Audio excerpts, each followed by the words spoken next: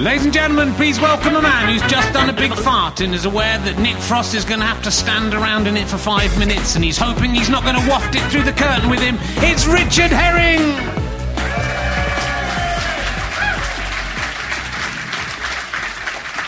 Thank you very much. Welcome to the Leicester Square Theatre. We started, there's no preamble, this is the podcast, no messing around, this is it. This is Richard Herring's Leicester Square Theatre podcast, or as all the cool kids are calling it, RHLSTP. There's a lot of cool kids in today. I'm amazed I managed to remember that. I hadn't even written it down, so it's starting to stick. Though someone did come up with one that spelt rehypnol. Can't remember what it was. I'm trying to do one that... It'd be good if I just come back accidentally one that's rhythm, wouldn't it? That would be nice. If it's rhythm, be too good. Yes, it's been 2 weeks hiatus, so I hope you've not been missing us too much. I didn't enjoy the Queen's Golden Jubilee. I thought it went on too long myself. I don't know about anyone else. We weren't able to do this because of the bloody fucking Queen thinking she's 60 years on the throne. I only saw about 5 minutes on the Tuesday. I just thought it's gone on a bit too long. And the BBC were very obsequious, I thought. I didn't like the fact that they were sort of going... All the questions were, why do you think this is the most brilliant party in history? What is it that makes it so fantastic? It would just be good if, just for a little balance, someone just said, it's not that good. Everyone's singing out of tune, especially those small children. Someone should have punched them in the face. Don't you realise how important this is? This is the Queen. Send her to the Tower. Should have done. They could have had that. They could have had them under the stairs like Richard II.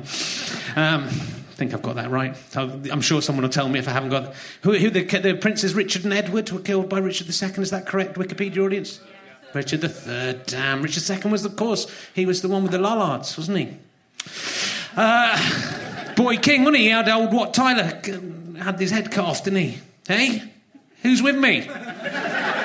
On my 13th century history. It might not be the 13th century. I studied this, I've got a degree in this. And that's the only thing I fucking learnt about was Richard II and the Lollards, and I'm not convinced any of that is true. Anyway, in very exciting news, penguins, 20th century penguins are in the news from the early 20th century. I don't know if you saw this, that one of the guys who was on the polar expedition with Captain Scott, George Murray Levick, he was there to look at penguins. It was the March of the Penguins, the first film they did of that, except they're not quite as nice as they make out in that film, because he witnessed them doing depraved sexual acts of hooligan. They basically were raping dead penguins, and that's what penguins do. And he thought they were depraved, these penguins, because they were having homosexual sex and raping dead penguins. But I'm not sure you can judge penguins by the human moral yardstick. I'm not... He didn't report on this. It's just come out because it was too sensitive. It turns out that penguins, it's just the position of the dead penguins. The penguins, because they look like little men walking around like that in dinner suits, but they're birds. They're not human beings. So to them, they're not being necrophiliac penguins. They're just having sex with what looks like a willing mate. But we may talk more about this later. But it's. What I quite like in it is this thing was published in a book that wasn't allowed to be. Only 100 copies were made, and it said this must never be made public. What penguins are doing, it would be too shocking for the Edwardians.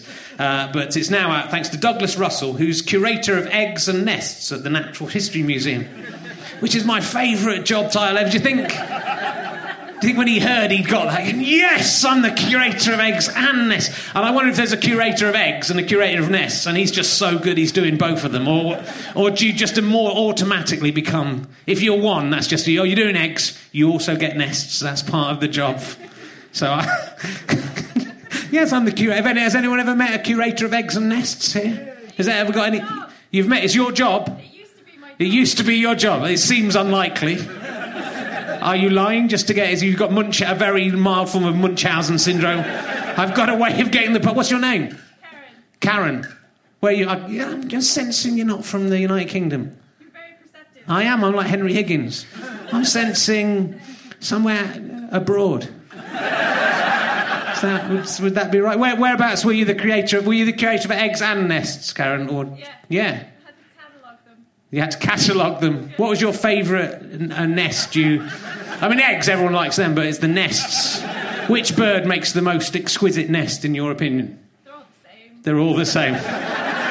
Is this why you no longer work as a curator?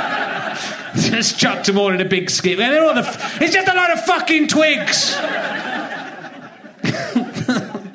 What are the chances of that happening?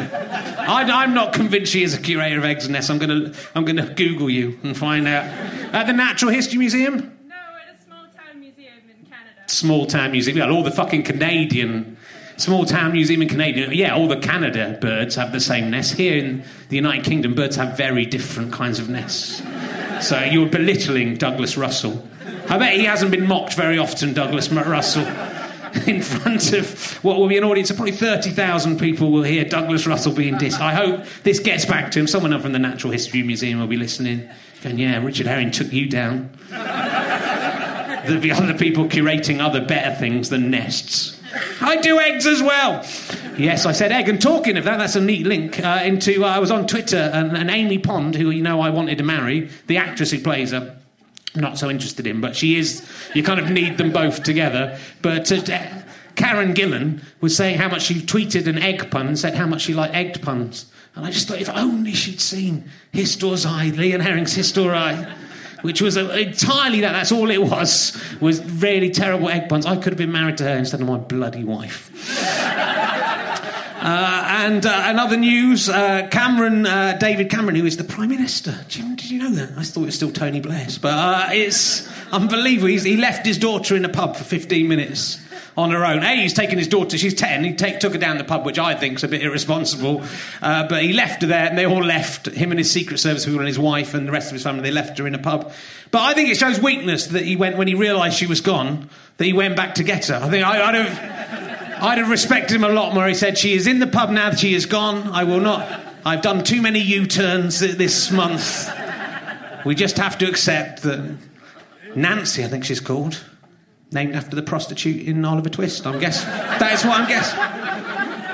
High aspirations for a Prime Minister's daughter. She's got a lot to live up to. I think I might, just get on with the podcast. Because I think you warmed up. I was going to talk to some of the nerds in the front, but, maybe we'll save that for the next... It's hard to choose which one. It's like a smorgasbord. Bloke on the end, a little bit cooler than the rest.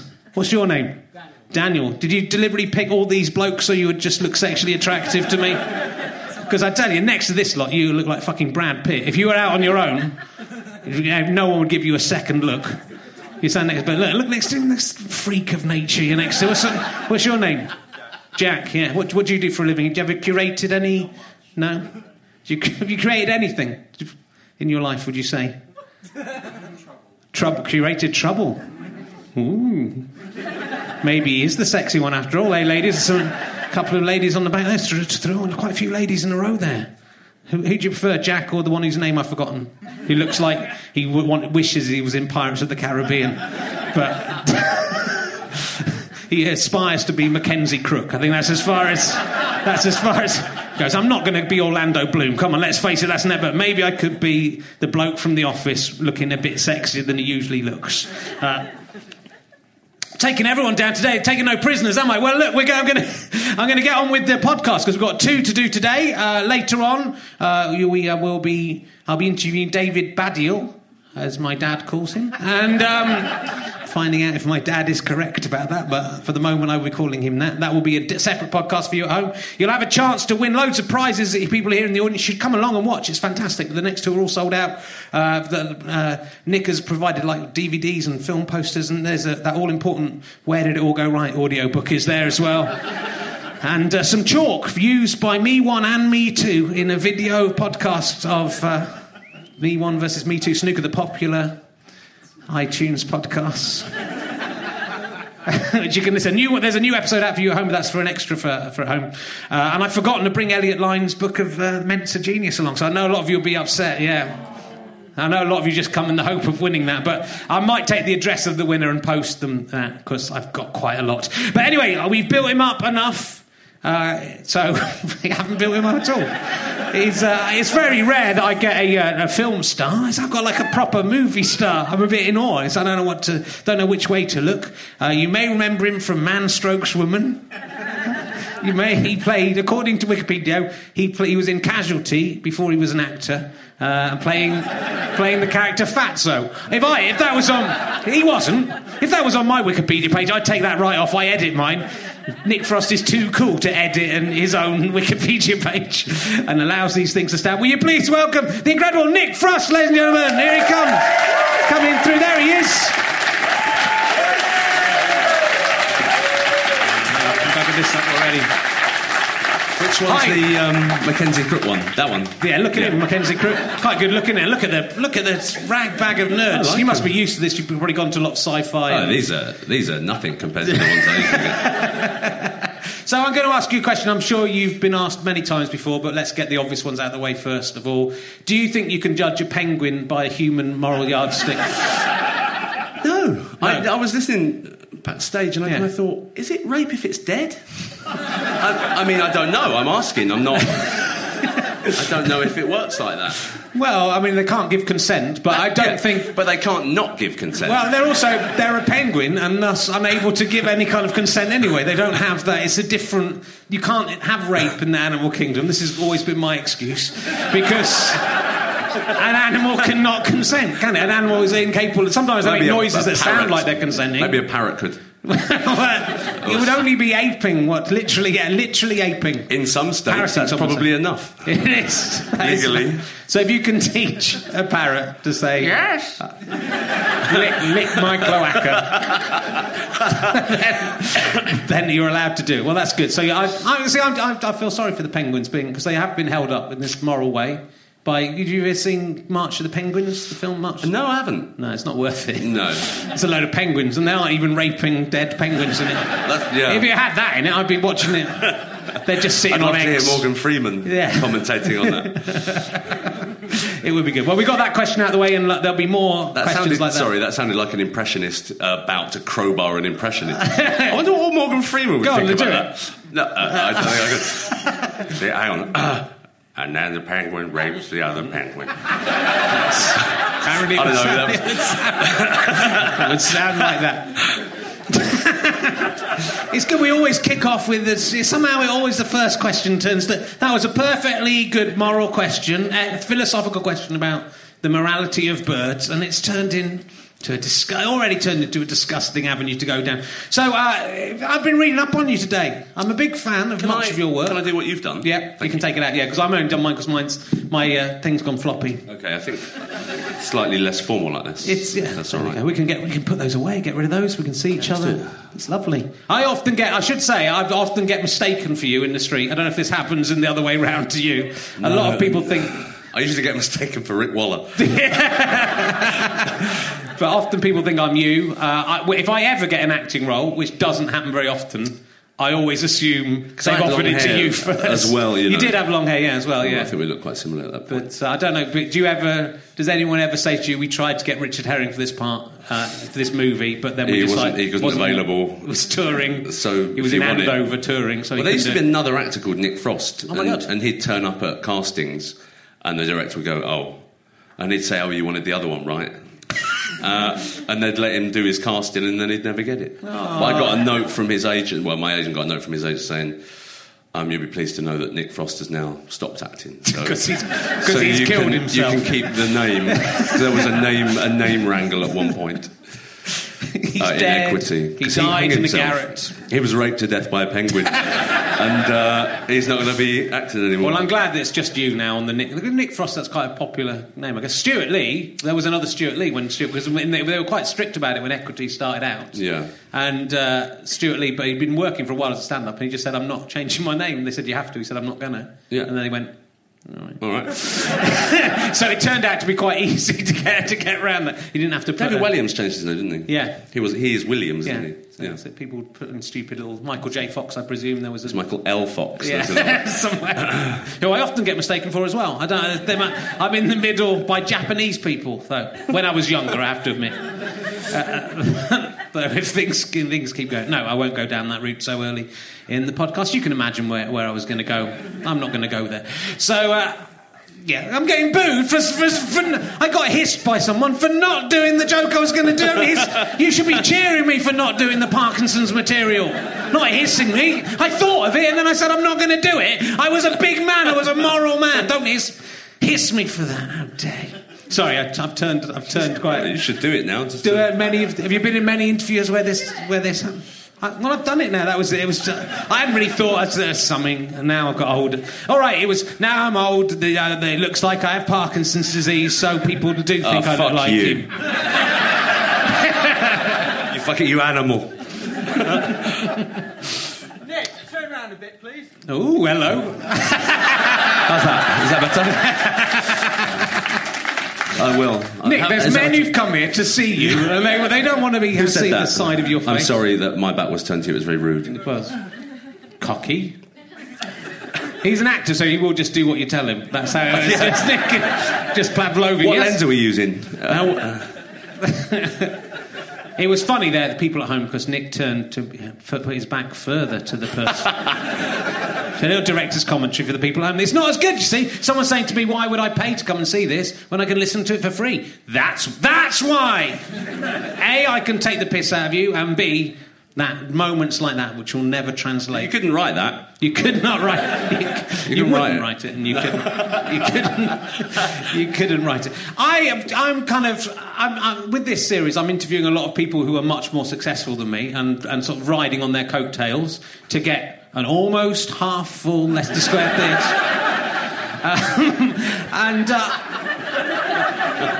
I'm interested to see where I went wrong and everyone else went right. And what was the big break? And your career is like astonishing how it kind of came together. It's sort of like an accidental. I think I'm just very lucky, and it just happened, and I didn't care that much in terms of. I never wanted to do anything. I was 29, I was a waiter, and I liked being a waiter, and that was all right for me. Yeah. I was happy with that, and then I did Spaced, and even after that, even like a week before we started shooting Spaced, I thought, it never happened. It would never happen. And it happened, and I went back to waitering after the first series, and I've always had a thing inside me that that says it'll be all right. No matter what you do, you'll be all right. Yeah. So what happened? You were working in Chiquitos, Mexican bar and cantina. Yeah, I think I've been there. In Staples Corner. Oh, I don't think it was. There are different ones. Yeah, there's one in Staples Corner. There's one in Leicester Square. Okay, well I think Cribs Causeway. Bournemouth. I could go on. Do you now own the restaurant? I got 2 franchises. And you'd been away in kibbutzes and stuff. We might talk about that later, but we've jumped ahead. And you met Simon Pegg via your girlfriend, his girlfriend? His girlfriend, yeah. She works as a waitress, and me and her got on really well, and she told me he was a stand-up, and I was like the funniest waiter, and we kind of met. He said... Was that nationally... I was nationally known as the funniest waiter in Chiquitos. Could you... I read, again, none of these things may be lies, because they're on Wikipedia... Could you spin the most trays that any waiter in Chiquitos could do? Yeah. 13 trays? 13. How did you spin 13 trays? You got to have a big, strong finger. Yeah. What, are they just piled on top of each other? Yeah. It's not like 13 on different parts? I was imagining... One on each finger. Just elbows with a tray. So you've got 13 trays piled up on top of each other. It's about... Yeah. It's about that much trays. Yeah, that's good for people at home. Yeah. I tell you, if you're at home, get 13 trays, put them on top of each other. It's that many trays. And you just spin them, and then people would say, God, that's a lot of trays. It's 13. Do you want to come to Hollywood and be in my film? That's more or less what happened. Well, that's how I got my part in the Tray Spinners. That was my big break. So wait, you kind of bonded with Simon over basically. I mean, you basically spent your youth and your 20s bumming around doing nothing and watching TV, which many people would think was a bad start to a career. Yeah. But for you, turned out to be quite a good way of... Yeah, it was perfect. Because you bonded I left home really early, then I went away and I went to live in Israel when I was 18, and I was there for almost 2 years, 16 months, and... I came back and started working at Chiquitos and met Simon, and that was it. Just we just clicked. He did that noise of a Star Wars mouse droid. And See, I wouldn't know what that was. So if I'd met him, I'd have been just immediately bang. This is why. Gone. This is, you know. So what is the noise, just in case I meet him? And then Chewbacca goes, it scares it off.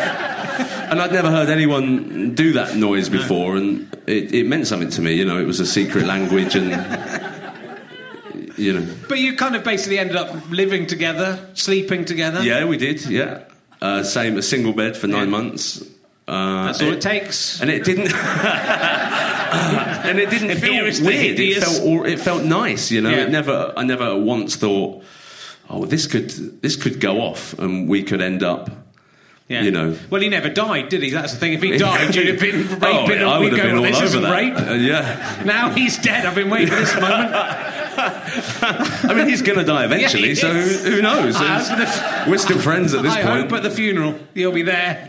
Open casket. It's what he would have wanted. It doesn't matter. He's dead anyway. What is he going to do about it?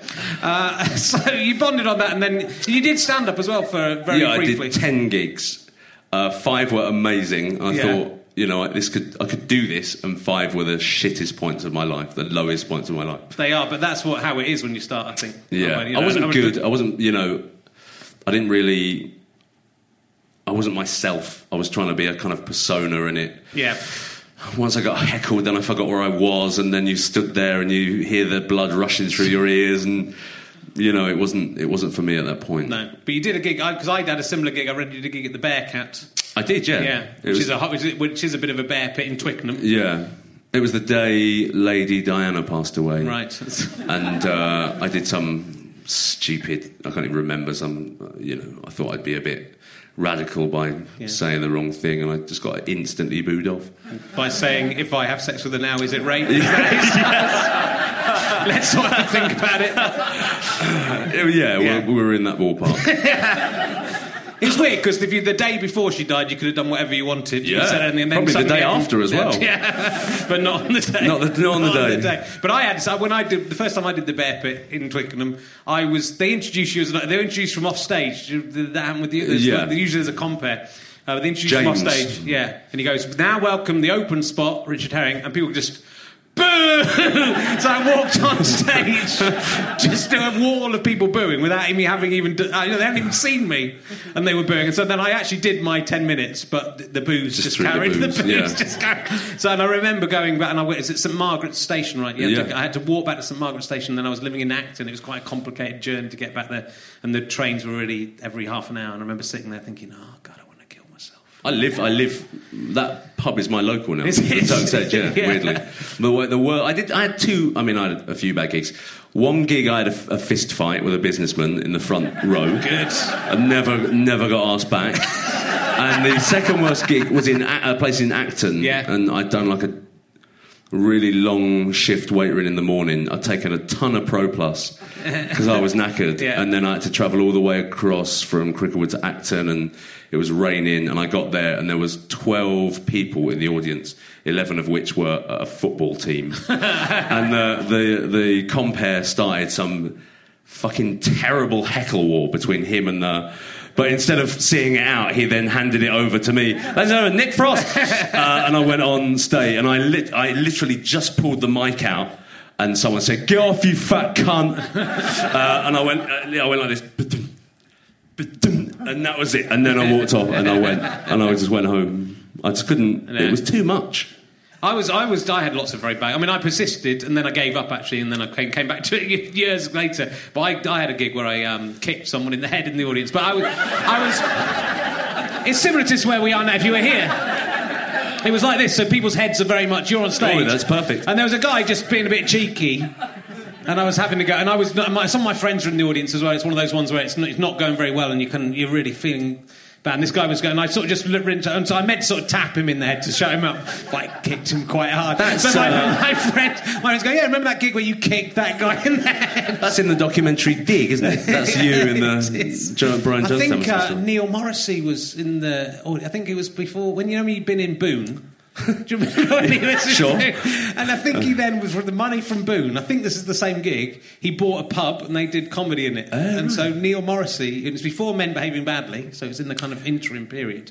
It was very weird. After the Boone millions rolled in.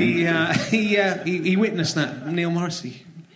That's a little celebrity. Did you ever see him afterwards? Did you ever talk about it? I think he might have gone hello to me at the bar. Yeah, Terrified, pretty frightened of you. Yeah, he probably is. I was the hard. We were both the hard men of similar. Perhaps people had heard about your gig, thought, it's the fucking guy who punches businessmen. Now he's kicking guys in the head. With people, maybe that's it. Maybe I was your hitting reputation. one while holding another in my arm like that.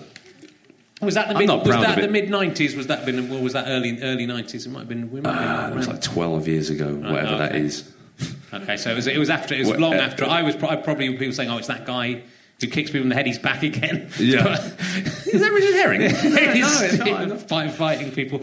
That's cool. So then, so Spaced, massive hit. But you did go back and work at the restaurant between the two series. I went back to another restaurant, a different one. Yeah, Old Orleans, A Taste of the Deep South. I remember all their little taglines as well. Mainly sort of things in the south of America, though. Yeah. That was your speciality. Yeah, I mean, we had a swamp and turf, which was steak and alligator, which was quite nice. It was a big seller. Sounds good. You ever tempted to go back to waiting? If you get the... I don't know, no. I hope not. But you're not. I think I'd still be good. I was a good waiter. I think waiting taught me how to act. Right. In terms of you had to be a different character to every different customer. You had to change your style of service for different people. Yeah. Did you ever... I had a friend who was an actor who was a waiter, and it was, he was quite a snooty guy, and he was quite an upper crust guy, and he was just making... And I remember once someone gave him a tip of 6p. And he, which even in the 1990s was a small tip, and he kind of chased them down. He went after them and threw it down the stairs to them. Said thanks for the fucking tip, and then he got sacked for that because he couldn't. Yeah. Did you ever lose? Because if you think you'd lose your temper more in a restaurant situation than in a comedy club, or you always? I was I was a good waiter, so usually I didn't get bad tips. I mean, I keyed someone's car once with a 50p. No, you don't say he was an absolute monster. Serving him was absolutely awful. He was one of those people that just wanted to belittle you in front of a group of friends, and I wasn't having it, so I went out and I did his car. How did you know which car? Did you see him? I watched him come in because I was standing by the place where the menus are given out, watching them park up and come in, so I knew who he was. Now you've said that, he can now sue you for the damage done that car. He might have listened to this. Yeah. It sounds like the kind of idiot who would listen to this podcast.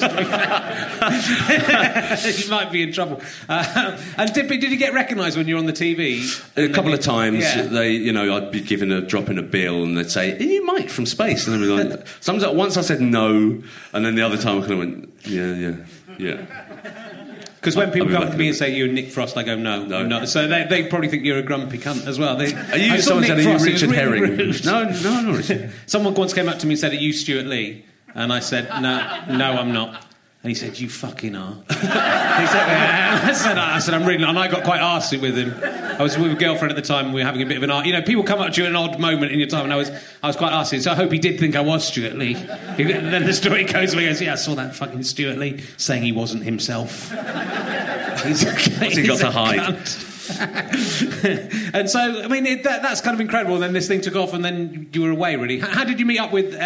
was Edgar just involved in Space? Is that how you met Edgar? Yeah, he directed Space, but he was around. He was, him and Simon knew each other, and because I was Simon's mate, then I met Edgar, and we kind of hung in a group with, David Williams and Matt Lucas and Jess, and just... hanging around and having a laugh and that, and then it became serious. Yeah. Then it became serious. Well, I don't know why my voice went like that. And at that point, it became serious. And there's a nice thing I saw about you when you were skint that you used to... Is this right? You used to travel around on buses just looking at London.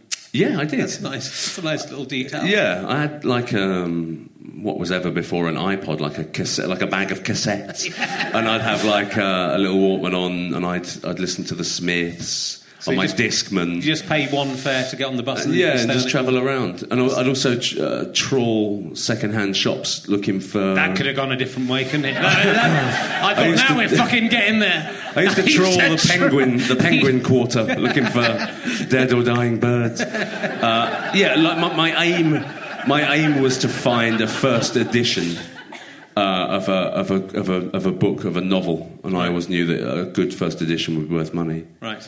And that was my kind Of any book at all. Well, I mean, a good one, I Yeah. suppose. Did you find any? I found a first edition. Close Encounters is my favourite film of all time. So when I was like 19 or 20, I found a first edition of the Close Encounters novella written by Spielberg. And then, obviously, working on Tintin with Spielberg years later, I brought him the book. Yeah. And he was amazed by it. He said, "This is amazing." And he signed it. He wrote this really lovely thing. And it's now in a safe. Right. So I thought, I kind of needed the money a bit more when I was 19. I can't go back now and give young me that book. But, it was a nice kind of cycle of... Yeah. I mean, that's the kind of astonishing thing, I guess, that you can go from... That can, in 12 years, you can go from being a waiter and meeting a guy making a noise to working with Steven Spielberg. Yeah. It's sort of... It's easy. It's easy. It was really easy. How do you do it? How do I do it? How can I... can I come and pretend to... Why don't we do a sort of Prince and the Pauper thing? Oh, we'll swap. Where I swap lives. And no one knows. And then I can go and meet Steven Spielberg. The problem will be that I will not be cool when I meat him. I don't think he'd know any difference, Would to he be not? fair. No. He wouldn't know. Let me see where I'm going to go next. I was going to say, yes. You were writing a novel as well when you were working in the... Yeah. I'd like to hear about your novel. What was your novel? It was cool. I'm going to mainly talk about him in his restaurant, which I don't think most interviewers would concentrate so much. Most people go, tell me about working with Peter Jackson. Fuck that. What was your novel that you were writing What were your about? free staff meals like? I fell in love with a girl after I came back from Israel, Right. and I wanted her... I mean, she was really, really beautiful. She was one of those ones who was really out of my league, but somehow my comedy wooed her, and I wanted her to think that I was this kind of writer, and so I thought I'm going to write a novel about my time in Israel. And it was called An Alcoholic's Guide to the Holy Land. And I didn't have a table when I was, where we lived, so I every day I sat and wrote on an ironing board with a typewriter. And, I wrote a novel. How was it? You could probably publish it now. It's terrible. It's awful. There's But probably it's an odd thing, 1,000 spelling mistakes every sentence. But you were very young when you went... You were like 17 or 18 when you went to the... Yeah, I was 18. Because that's very young. I mean, I had a year off and...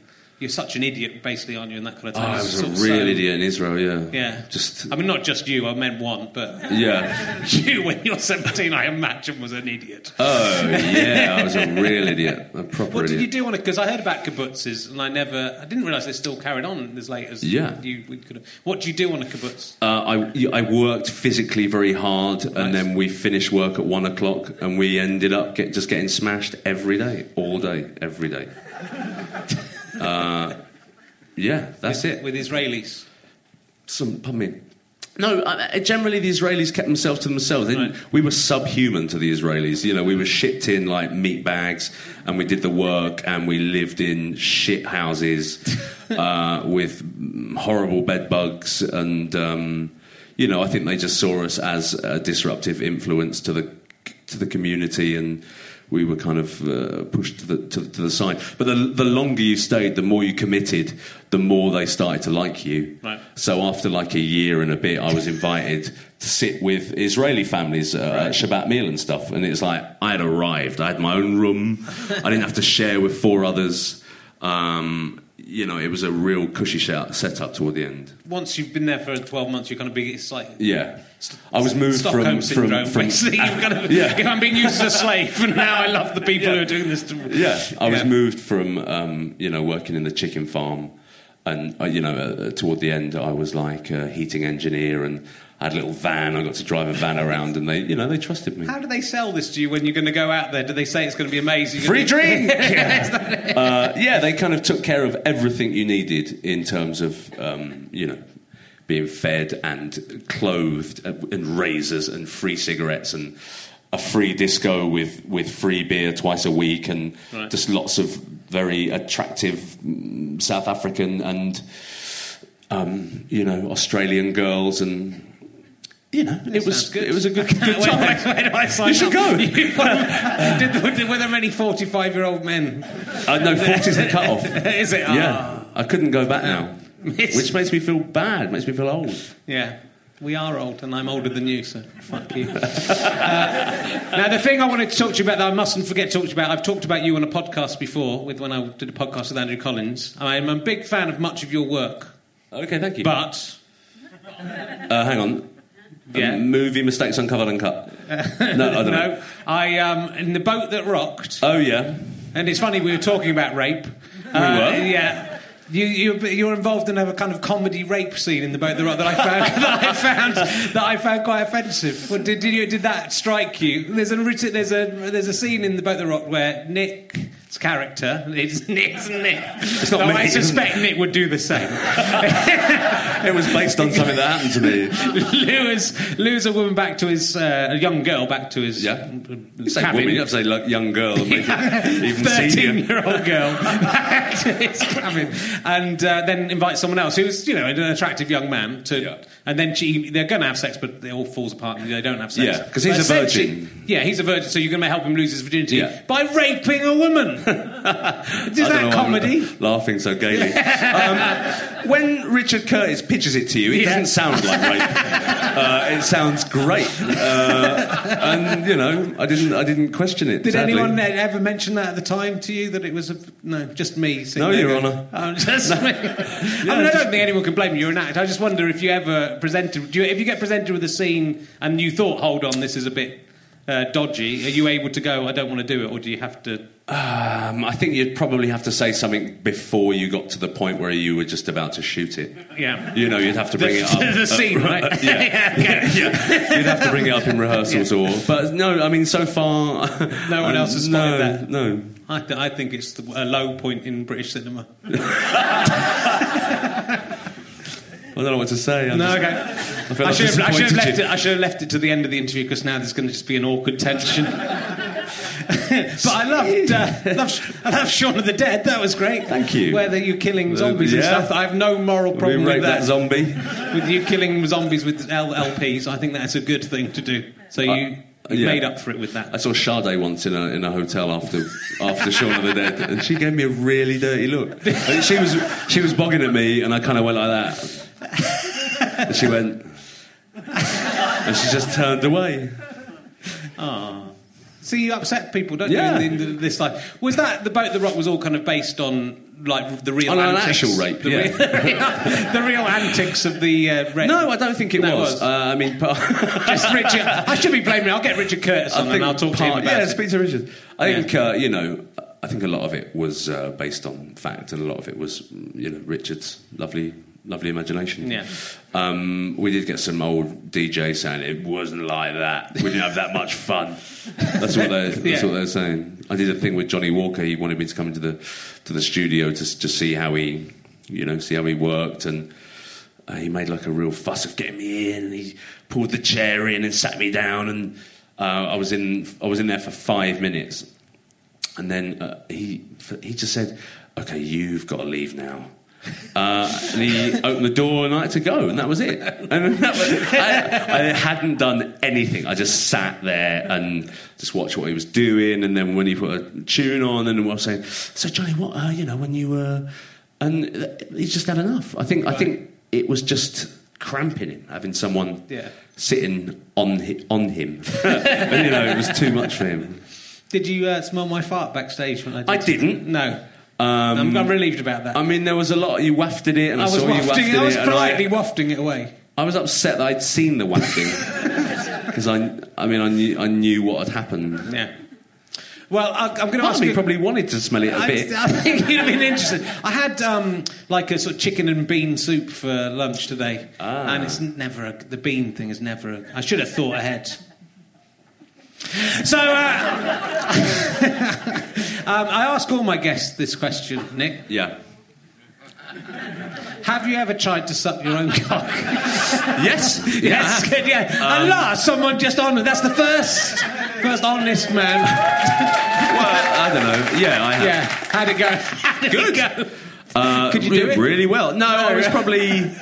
Seriously, I was probably 5 inches from the helmet. And I ended up just coming into my mouth from that distance. But, no, I'd never got it in. I had committed, and I was afraid that if I had come down from the position I was in...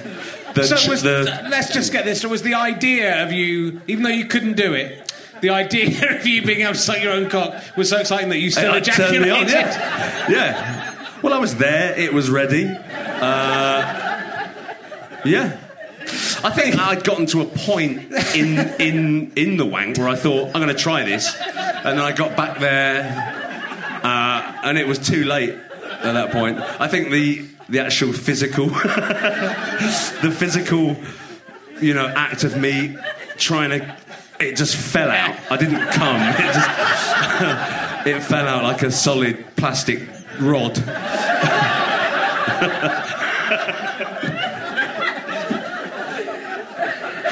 Oh, God. I may not be able to carry on. Oh, dear. That's the most I've laughed in any of these so far. There have been some very funny things. It's funny because it's true. It's funny and true. We may have to take a break as they wipe tears from my face. Now I've just imagined it. So, well, let's go on to what you're working on now, because we may be... it's ridiculous how time flies by when you're talking about sucking your own cock. When you're asking all the important questions. This is a big interview. I was thinking this is a bit like Frost Nixon, isn't it? But it's Frost Herring, isn't it? Yeah. It is. If they might make a film with this one. They might make a film with this one day. I can't wait for Michael Sheen to talk about the beige rod falling out of his dick. Mate, I think if they make the film, you'll probably play both parts, so they'll just do a split screen thing, and you'll be Richard Herring as well. I go, can I play Richard Herring in this film? No. Nick Frost. I got Nick Frost. How about Nick Frost? No, Nick Frost is playing Nick Frost. Michael Sheen is Nick Frost. Good. So what are you're doing a dance? I am. What, the salsa dance? Yeah, I'm doing a film called Cuban Fury. Yeah, you're back there in Central America. Yeah, I'm a big fan of Cuba. Every time I talk about this film, I get people laughing like that. Yeah, right. And I think it will really. It's something completely different, I think, in terms of what I've done before. And you haven't started filming yet? No, 2 weeks. We're 2 weeks away. Yeah. I've danced every day for 6 hours a day for the last 6 months, and it's. I don't know why the fuck I even mentioned. I don't know why I had the idea. You came up with the idea. I did. It was my idea, and I hate dancing. And I was an all right dancer before this. I think what put me off dancing generally was if I got into a dance and I was enjoying it, I'd catch someone looking at me, and it was that look that went, hey, he's quite good for a big guy. And it upset me, It really upsets me. And it was kind of ruined my wedding because I didn't want to dance with my wife. And I just kind of put my hands on her shoulders, and we just kind of moved about for 5 seconds, and then we kind of waved the guests on. And so I guess it was a device to kind of get over this fear I have of dancing. Yeah. I suppose in our wedding, in our first dance, we just really went for it, and the thing I was most nervous about. I wasn't nervous about the speech, and I hadn't prepared the speech, and I did a really rubbish speech as a result. And I've been really nervous about the first dance, and then I just really went for it and went nuts. I was a bit drunk. Mine was the opposite. My speech was amazing. Was it? Yeah, it was incredible. My niece came up to me, who's like 20 years old, and said that you're the coolest person I've ever seen as a result of me doing this dance, which I was surprised. She's French, though. And, let's not talk about them, eh? Today, 1-1. Hey, split loyalties. So You've been in training for 6 months doing salsa dancing. Salsa, New York style, LA style, Cuban. So many styles. There are a lot of styles. I never imagined.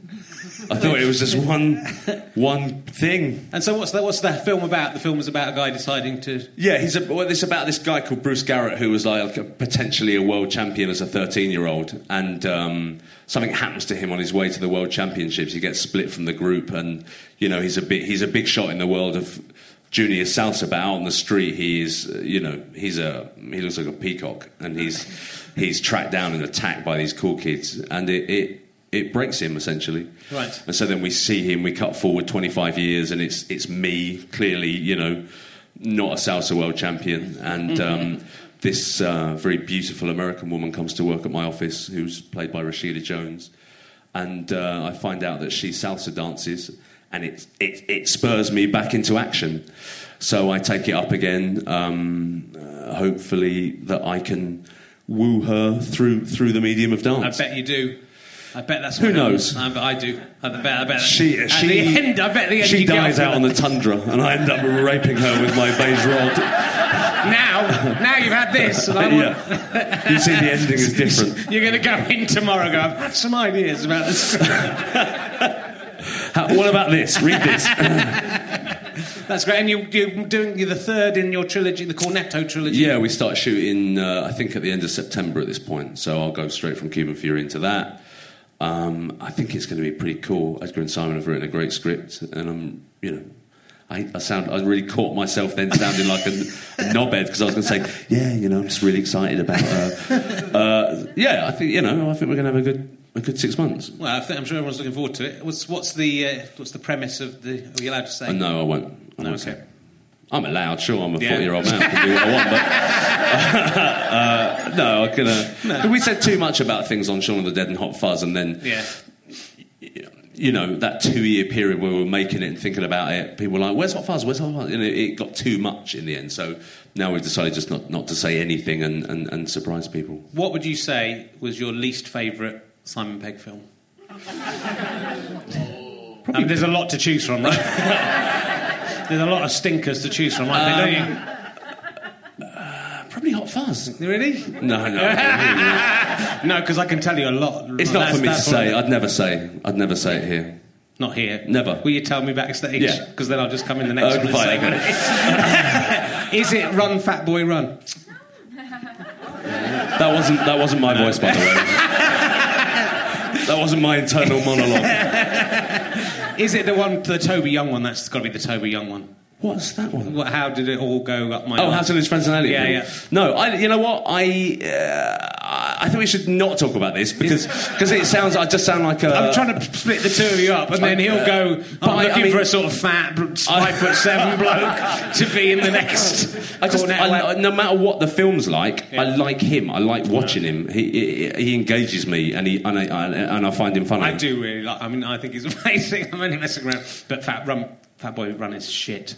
I always thought that I should have been the fat boy, and then you see him training, and he comes out of and it's him. Yeah. I think I'm just jealous because I had an idea about doing a thing, because I ran a marathon. You can't believe it's like you doing dancing, me doing a marathon, and so then I thought that was quite a good idea. What was your time? I did 4 hours, 17 minutes and 50 seconds, just getting inside the 4 hours, 18-minute barrier. The mythical 4 hour, 18-minute barrier. You beat that bloke in the diving suit. So. I beat that 100-year-old man. But how did you feel when you seeing him in Star Trek and things like that? When you were sort of presumably big fans of those sort of shows. Yeah, I mean... And then how is that to your friend? That film was amazing. I really like the first Star Trek. I really like what J.J. Abrams has done to it. And I've always been... the same as him. If I've always been really proud of what he's done, because we've grown up from kids, and I'm never jealous of I'm not fucking jealous of I wasn't saying that. You thought it. No, I'm just I'm happy I'm fucking happy to be here. I like watching him. Yeah. Isn't it just good? I like watching him shit. That's what I felt like I was saying then. Well, you slept with him for 9 months. Weird brown rod falling out into the... better if it was all rods. Just It would be. If there was a God, then that's what would have happened. That's the proof there is no God. All excrement would be in rod shape. And I count sperm as excrement. Yes, I do. So, I'd like to hear that's what a poo. That would be the signifier that you've done a poo. So it's a metal. It's not just. It's a metal rod. Oh yeah. And then you can use that. Yeah. I mean, you can Proper use it door now. open You can use with it it, as compost, I suppose. But you could use it as You push it into the. You just push it into the earth. proper door open. Yeah, look at that. Oh dear, you're a silly man. And so am I. I had a brilliant question. I hate that when that happens. You get decided just a brilliant question. No, so but it must be odd when. Aren't you freaked out when you're now working with all these amazing? I don't think about it. I just get on. And work. I'm not talking about myself so Sure. much today. I'm talking about Spielberg right, yeah. and Jackson and. No, I don't think about it. I just get on with it and work hard and try and do my best and not kill myself through fear. I'll tell you what I was going to tell you. This is a nice thing to make up for me being rude to you earlier. As I was walking through Leicester Square, there was a woman walking past me she was on the phone and she said that Snow White film you're in was brilliant. She was saying to her friend how brilliant it was. Nice. So that's the real public.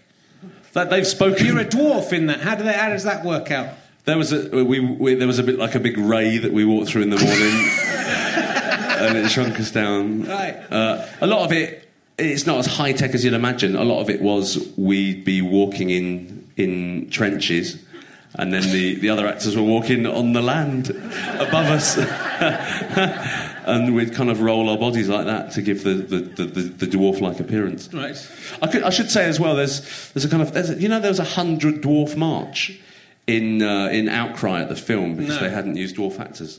Yeah, well, I was about to move on to the idea that must be annoying for dwarf actors. Why were they not using dwarf actors? They wanted. I mean, there were dwarf actors on set who were our stunt guys, and,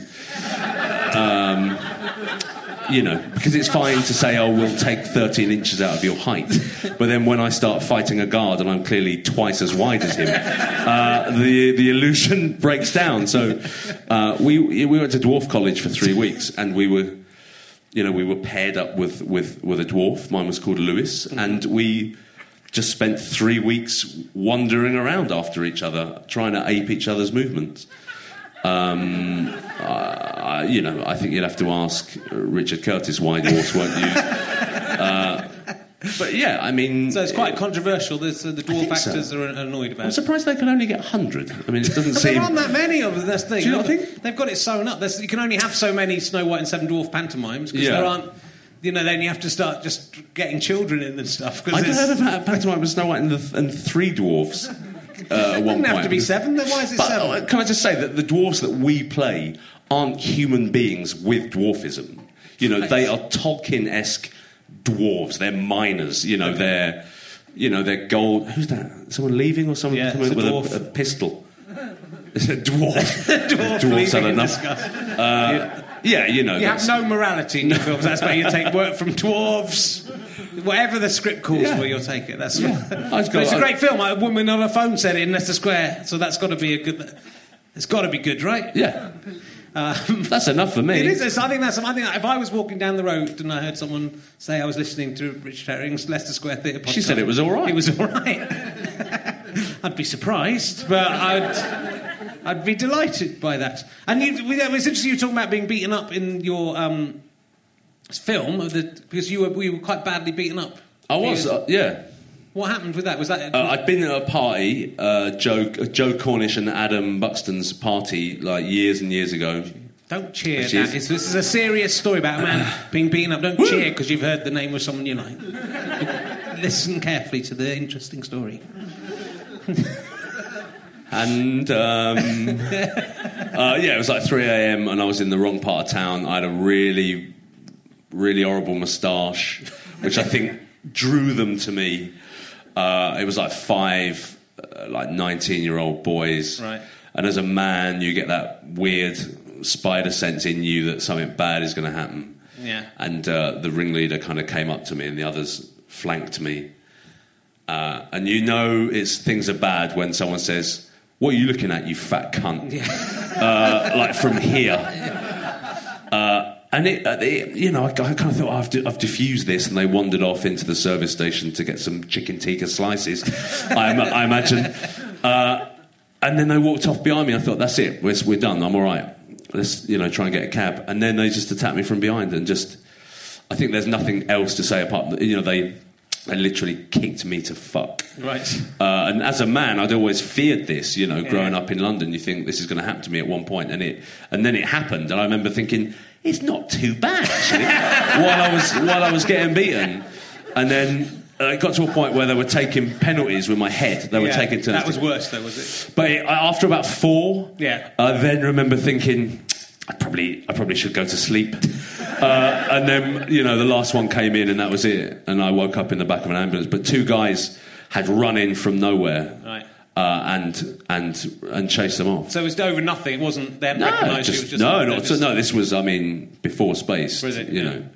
But the attack was so bad. I woke up in hospital, and I thought I'd gone blind because they had kicked my contact lenses out of my eyes.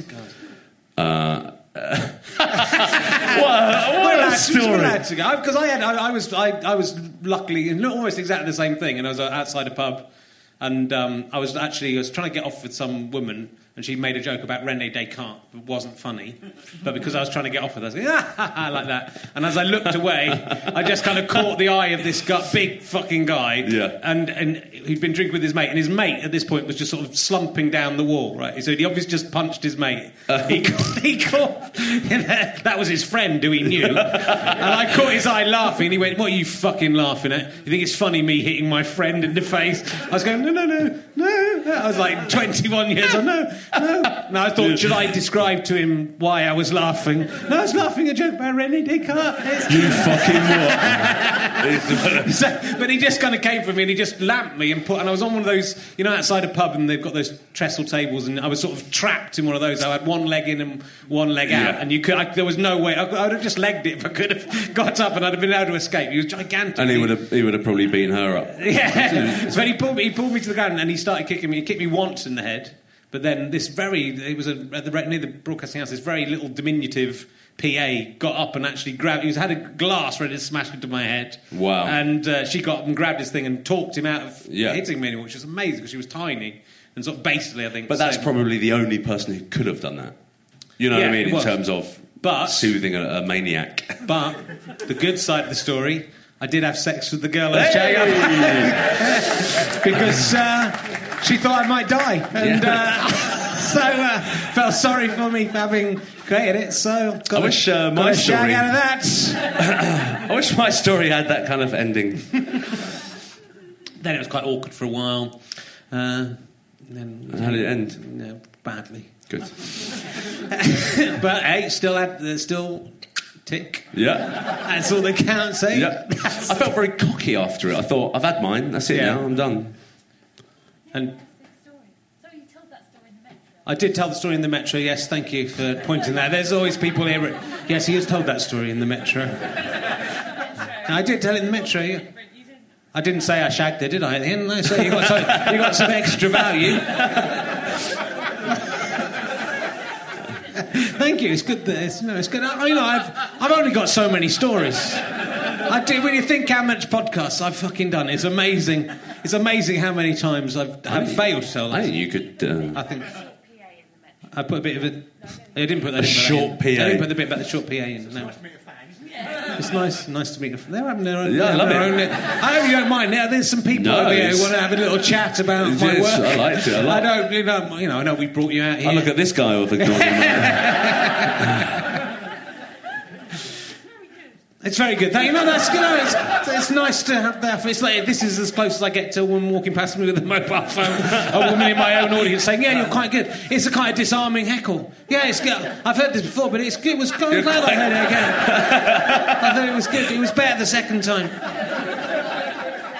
I write a weekly column in the Metro. Oh, do you? Yeah. So think about that next time. All right. You're talking to Peter Jackson via video phone. Think about that. I get almost £200 a week for that. Really? Yeah. Well, it's money, isn't it? It's How much do you get? Bills, how much do you get for being in a Hollywood film? I imagine not on a weekly basis. That's every week guaranteed. Yeah. Until they tell me to stop. Yeah. I can't imagine you must be on maybe £150 a week, are you, if you're doing tin or something? Yeah. So I'm not trying to show off, right? I don't want to belittle my guests. I was going to ask you one of David Baddiel's questions there by mistake. So what's it like being the 6th sexiest Jew in... Well, I mean, after my time in Israel, you know... I was in this is a good fact about you, and I didn't think this would be a fact, but I think it is a fact, that you killed Mrs. Overall. I did kill Mrs. Overall, from Acorn Antiques. Yeah. It's pretty good. I don't think I've ever seen the episode either. But did anyone know that? No, fuck's sake. And this is, honestly, my audience is like Wikipedia. They would know. They would know. They'd know everything. The man going, I didn't know, I knew it. Yeah, there's a man going, yeah. What are you saying over there now? It's getting little conversations going on. What did you... It was her, pointing her out. God, you really dubbed her in then. It was her. Mia Farrow in the second row. What was he? What? Yes, Kerry Mulligan. That's nicer. I was thinking of Mia Farrow now. Now she's bitter and angry at Woody Allen. What were you saying? Nothing. Okay, nothing.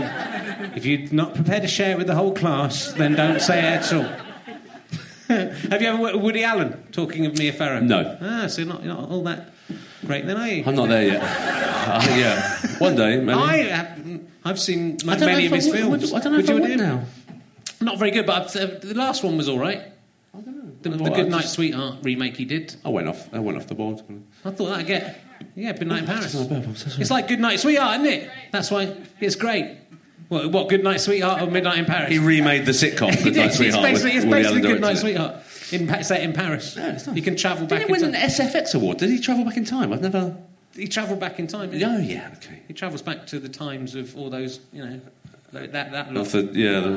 Darlie. So now she's getting talkative, isn't she? Now she knows now. Oh, Darlie's in it, isn't he? I think, shall I talk to Nick? Or, do you mind?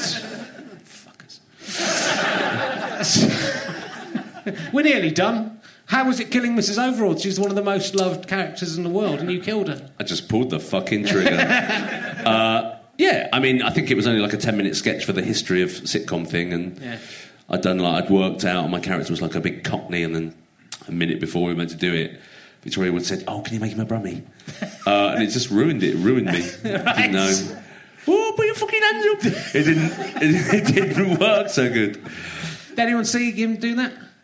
I think they've said no before. You don't have to hammer home the point. Where did anyone see it? No one saw it. Who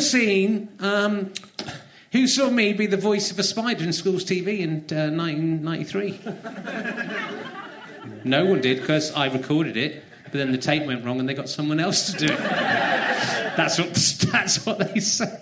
They got the other Nick Frost to do it. Imagine getting a job, a really shitty job. I wrote a script and then they said, "Oh, you can be the little voice of a spider." Then I did it and they went, "The tape went wrong." That didn't happen. What was the voice? And then I got... I can't remember. I think it was like... the spider's voice. I'm the spider. I can't remember what it was. It was like 20 years ago. I've drunk a lot since then. Right, I think we're nearly at an end. Has anyone got any questions for Nick Frost? I've been so rude to him now. Let's try and... Do your eagle eyes. You tweeted that earlier, didn't you? Yeah. Yeah, you did. What did he say? I don't think the eagle eye is going to work on a podcast. Do the eagle eyes? It's literally just that, and that's it. Yeah. I should look at you when I do it. Yeah, do it. Give him the... You've made that young boy's... He's from the Make-A-Wish Foundation. He's got his little starlight hat on. He has got a hat on, so now suddenly I'm worried. If he is, he's a heavily tattooed 14-year-old boy. Maybe that's his affliction. He has tattooism. It's just got worse. They just appear. What a horrible thing that would be. Richard? It would. You know, having tattoos on your face. They just appear. I'm sorry, I lost interest for a second. It's been a long... I've got to do another one of these after this. It's getting hot in here, isn't it? It is hot in here. Let's take off all that clothes. So, you very kindly, for the competition, which we'll do at the end of the next one, you've donated Paul... Signed. Blu-ray, signed. Worth £8. I love Richard Herring, it says. That was before this podcast. And also Hot Fuzz on Blu-ray. And also a very cool, very rare Japanese paw poster. It's pretty cool. It is. Look, that man's excited. It's worth £6. pounds. Or a million yen. We'll do that at the end of the David Baddiel. How would you say David Baddiel's name? I'd say David Baddiel. Baddiel. Yeah. We'll find out. It's one of the questions I'm going to ask him. David how you pronounce his name. Baddiel. Yeah. Now it's getting a bit racist. It's French.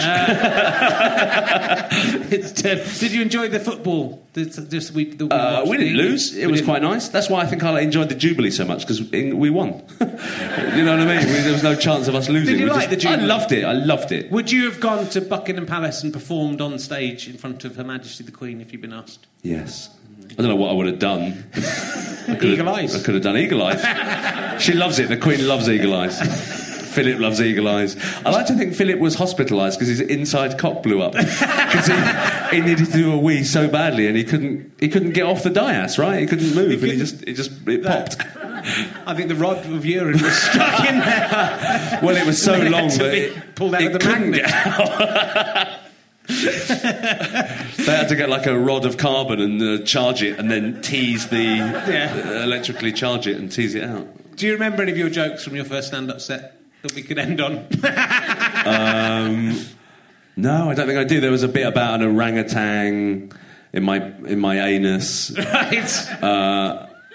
Sounds pretty good. There was something about a kid I went to school with who had a face. His head was a peanut and it was covered in chocolate and a crisp shell, and we threw him a massive surprise birthday and we jumped out. We said, "Surprise!" His face was a treat. Obviously that was a long time ago, and now they're M&Ms, but it didn't work so well. But yeah, I mean, it was that kind of shit, essentially. Look at that, you could have done that at Buckingham Palace in front of the Queen. Oh, yeah. I would have done that, and I said, "Ladies and gentlemen, madness!" And we've done like that. It couldn't have been as lazy as what Peter Kay did. That's all I would say. So, as playing, sorry, it's my own little sad world of jealousy. I'm going to put it back as I found it. That's good. It was like that. David Baddiel might like it that way.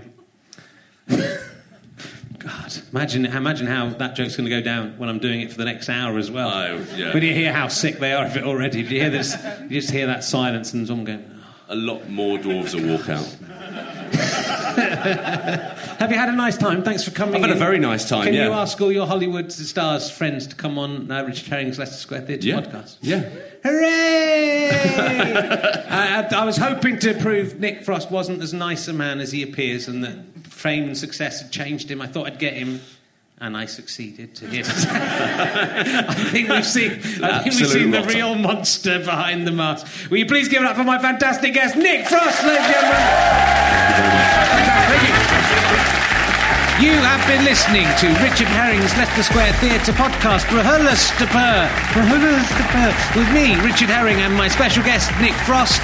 It was produced by Ben Walker. Music was by Pest, but they're quite nice guys, even though they're called that.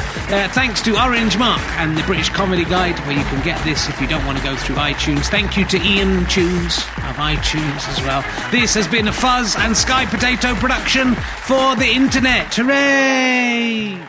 How'd you like them Sky Potatoes? Thank you for listening to Rich Herring's Leicester Square Theatre podcast. If you've enjoyed it, and it's free, that's nice, isn't it? There's lots of things you can do to repay us. Come down and see another show. Unfortunately, the next two shows are sold out. Stuart Lee next week and Graham Linehan and Armando Iannucci the week after.